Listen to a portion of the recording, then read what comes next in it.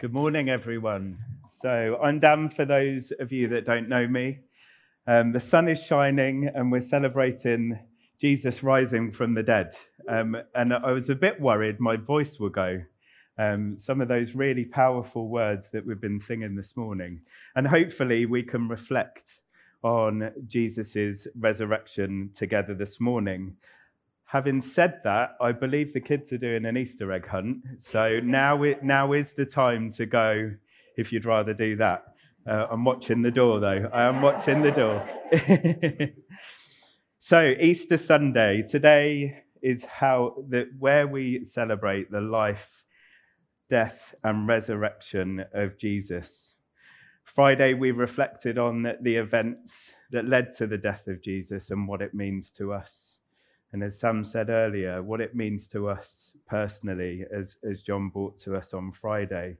And I'd like to continue that theme of what it means for us this morning. What does new life given by Jesus because of his resurrection mean to us? It's a little bit odd that we don't celebrate Easter quite as big as we celebrate Christmas.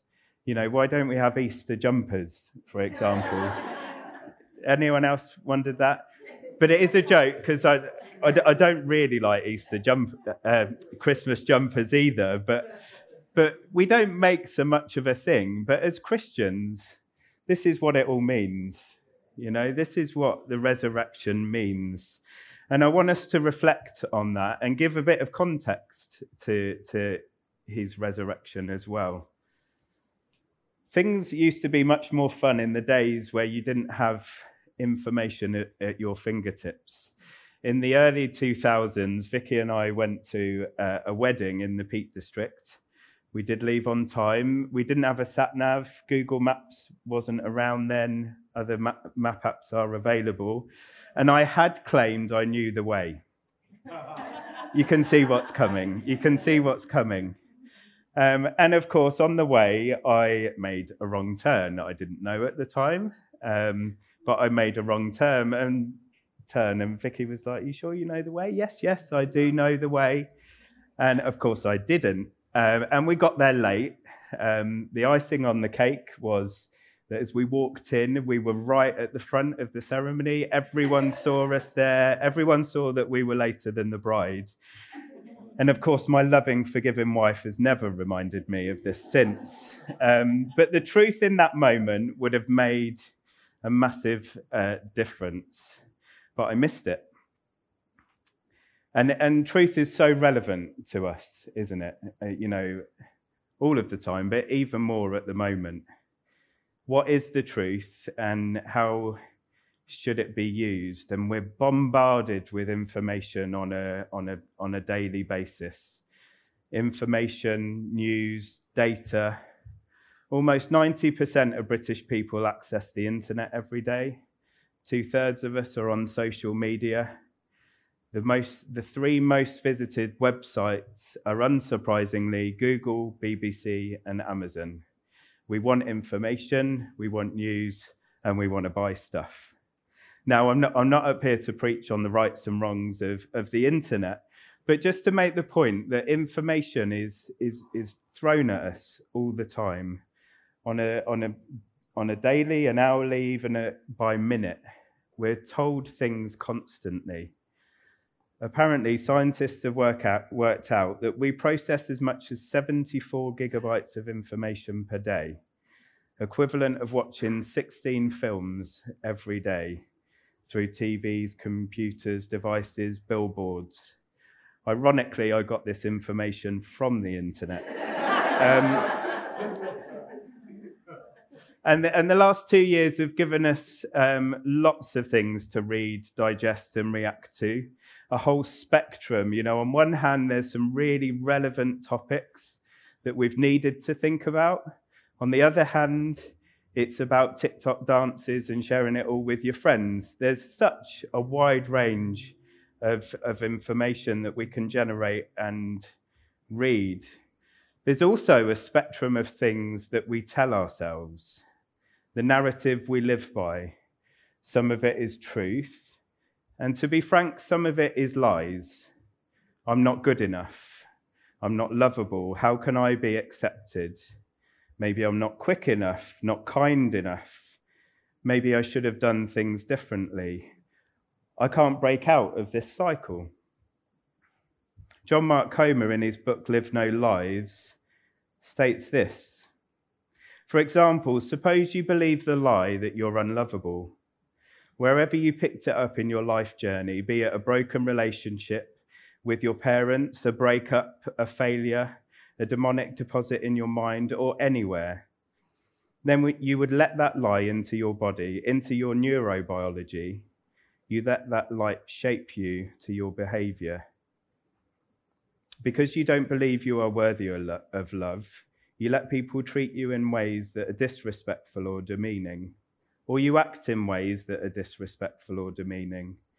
If you live this lie long enough, tragically, what was false starts to become true. I know this is heavy going on an Easter Sunday, and we should be rejoicing, and we are rejoicing, but to understand this new life, we also need to understand the old. And the thing I'd like us to think about together today as we celebrate Easter is truth. To turn away from what enslaves us and to look to God for truth, which sets us free. So we're going to turn to the text we're going to use today in John 8. If you've got a Bible, digitally or physically, please turn to it, but the words will be on the screen as well. So John 8, from verse 31. To the Jews who had believed him, Jesus said, "If you hold to my teaching, you are really my disciples. Then you will know the truth, and the truth will set you free." They answered him, "We are Abraham's descendants and have never been slaves of anyone. How can you say that we shall be set free?" Jesus replied, "Very truly I tell you, everyone who sins is a slave to sin. Now a slave has no permanent place in the family, but a son belongs to it forever. So if the Son sets you free, you will be free indeed." Our truths shape massive parts of our lives. What we believe, what we eat, how we act, how we treat each other, whether we're confident or fearful, whether we love or hate. In the Intentional Dads group recently, we've been talking about knowing the good and the bad and the ugly of the internet. How do we introduce our kids to it? And it led me to a chap who used to work for Google, a guy named Tristan Harris. He's not a follower of Jesus, but he felt that the tech industry was built on exploiting people's vulnerabilities and provoke more screen time. He explains that the product which is sold in the tech industry is actually us. It's actually our attention. He reports that 11 billion interruptions from notifications every day are being designed by just a few people in America. The apps that are created are designed to exploit these vulnerabilities and can be amplified or exploited. So maybe it's our bad time management. You know, we spent half an hour on Facebook and we didn't realize where the time has gone.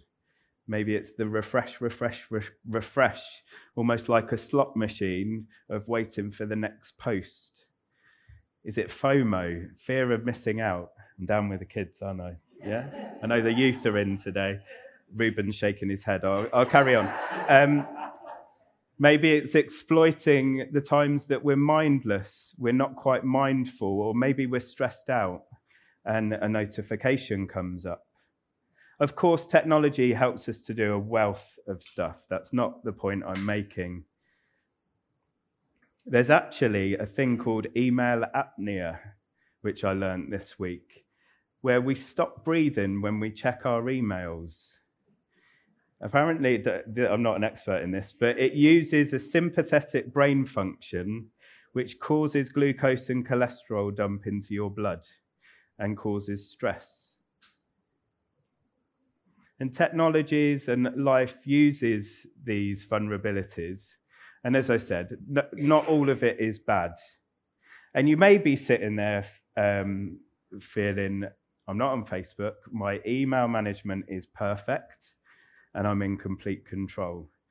If that's the case, can you speak to me afterwards? Because I'd like to know how that works. And of course, this technology example is clear and relatable to some of us. But it actually shows us what life can be like. Our desires, our sins that enslave us are just like how technologies can exploit our vulnerabilities. Some of these are obvious. You know, maybe it's addictions that we have. Maybe it's unhealthy obsessions. Some can be more subtle. Maybe it's striving to be beautiful, striving to be successful. Maybe it's about protecting our reputation, getting money or power, being popular, being accepted. These things all zap our time, our mental energy, and our physical energy too. Now, we just read about being slaves to sin. It simply means that we can't escape from these sinful patterns, these wrongful patterns. And there's a common cultural way of thinking, which is counter to what the Bible teaches on freedom. Mostly freedom to do what we choose, no matter what the consequences. Tim Keller puts it like this: modern people like to see freedom as the complete absence of any constraints. But think of a fish. Because a fish absorbs oxygen from water, not air, it is free only if it's restricted to water. If a fish is freed from the river and put on grass to explore, its freedom to move and soon even to live is destroyed. The fish isn't more free, but less free, if it cannot honour the reality of its nature. The same is true with aeroplanes and birds. If they violate the laws of aerodynamics, they will crash into the ground. But if they follow them, they will ascend and soar. The same is true in many areas of life. Freedom is not so much the absence of restrictions as finding the right ones, those that fit with the realities of our own nature and those of this world. I guess what I'm trying to get at is, how can we ascend and soar just like the birds of the air? Ironically, there is slavery in freedom. The Bible talks about our flesh sometimes translated as the sinful nature. It's a sinful appetite in all of us, which makes it feel natural to satisfy ourselves and our bodies. There's a freedom to ratify ourselves, to satisfy the cravings of our self-gratification, to pleasure, dominate our own destiny, or try and stay in control of things. Or on the other hand, it leads to stress, depression, or frustration that we can't control those things. The New Testament talks about the inner tug of war between our flesh and our spirit. And we feel that within our hearts. We feel that inner turmoil as we battle through things. Galatians 5 says, "You, my brothers and sisters, were called to be free, but do not use your freedom to indulge the flesh. Rather serve one another humbly in love. For the entire law is fulfilled in keeping this one command: love your neighbor as yourself." So you're probably thinking, just get on to the main point of rejoicing, Dan, and that's what I'm going to do. Our text today says, "If you hold to my teaching, you are really my disciples. Then you will know the truth, and the truth will set you free." The English Standard Version says, "If you abide in my word," if you live in my word, if you live in Jesus's teachings.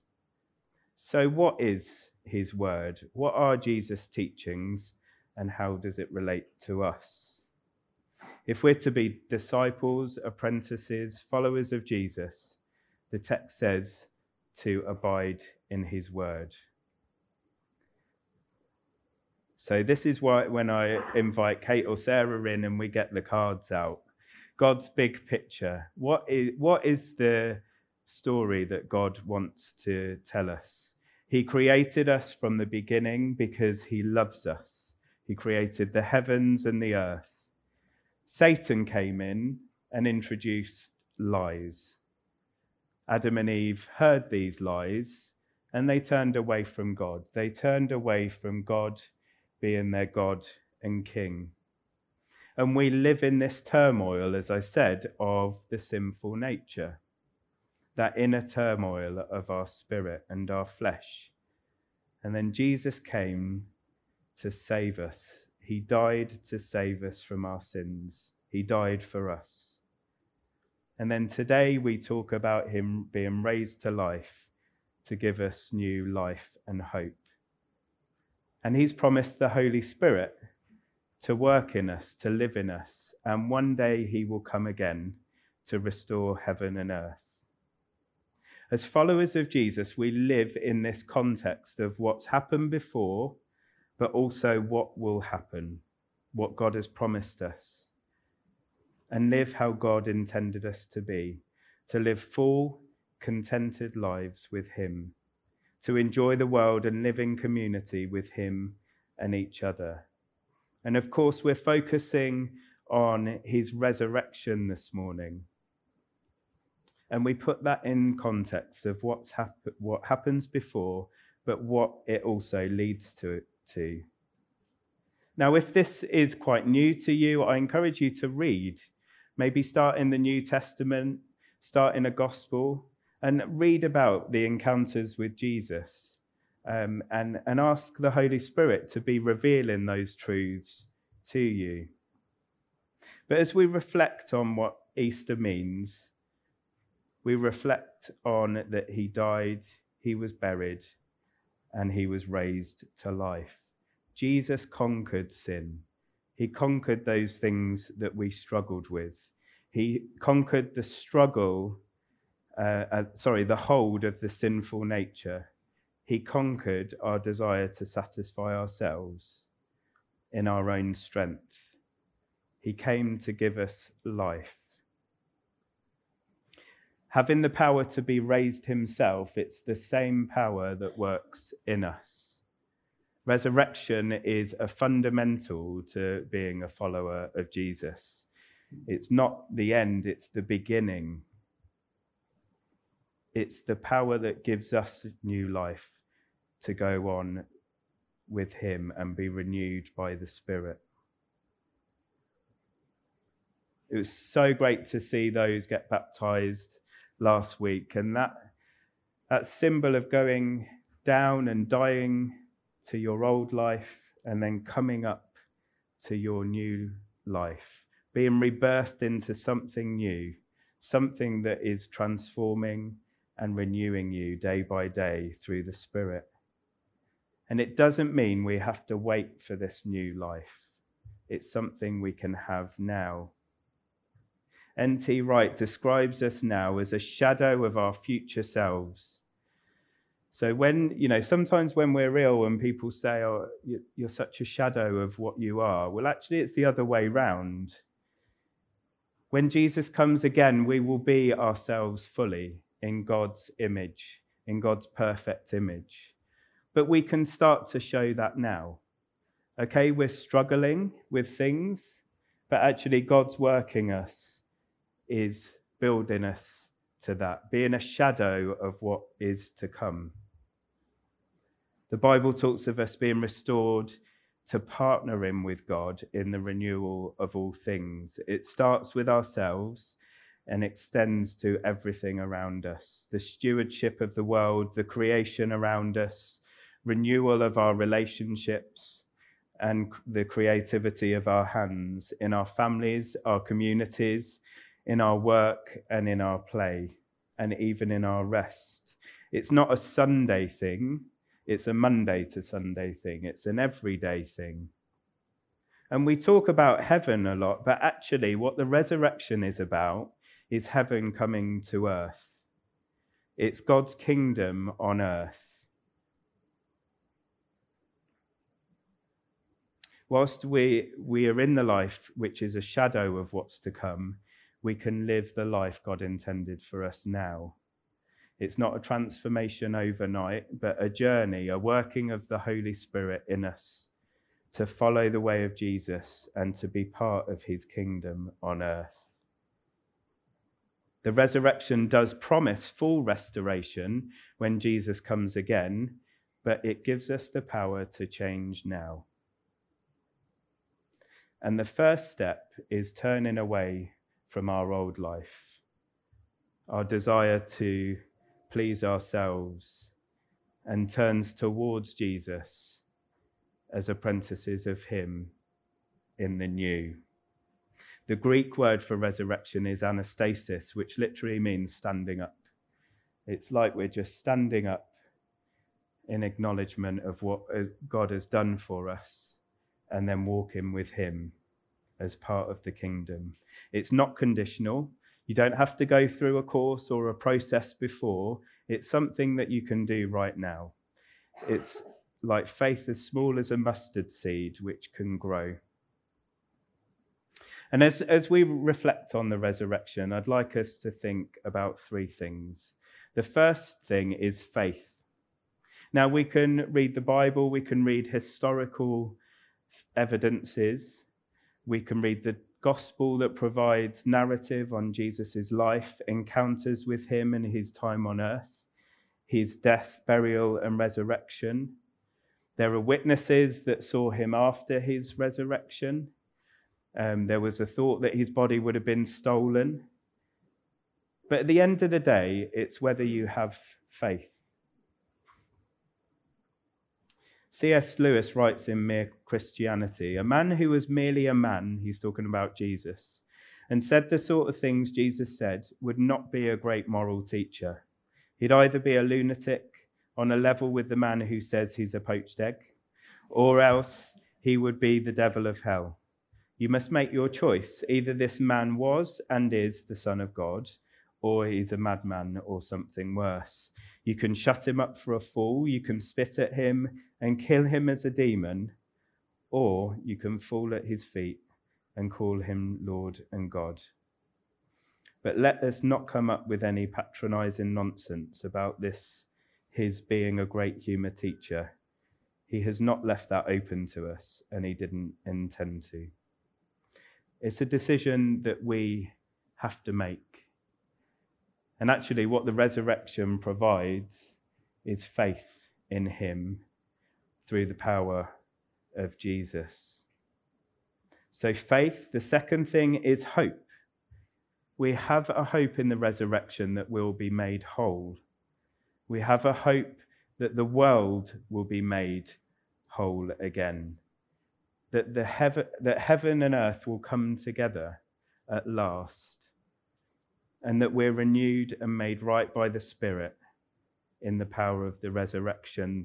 The Bible says the world groans, and we, as I said, this inner turmoil, we're groaning for that hope for the future, but we have the hope now. Romans 15 verse 13 says, "May the God of hope fill you all with joy and peace as you trust in him, so that you may overflow with hope by the power of the Holy Spirit." We have an eternal mindset in the present, a hope for the future that brings perspective and meaning to right now. So faith, hope, and finally love. This present does matter in God's new world. What we do now matters. We look back to what Jesus done, but we're called now to implement in light of what's to come. Just as Jesus gave himself up for us and was raised to life, we have God's power to be his people now. Whatever God is calling you to do, you can be part of God's kingdom. And just as Jesus showed the ultimate love on the cross, we have that same love from God, with the eternal perspective inviting the Holy Spirit into our everyday, every hour and every minute. 1 Corinthians 13 says, "Love does not delight in evil, but rejoices with the truth. It always protects, always trusts, always hopes, always perseveres." I was reflecting on the last song that we sung this morning about being a sweet, sweet sound in God's ear. I don't know, some of us may be thinking, well, how can I be a sweet sound in God's ear? You know, does God know this about me? Doesn't God know that? Does God know how I act, how I think? Well, actually, we can be a sweet, sweet sound in God's ear because of what Jesus has done.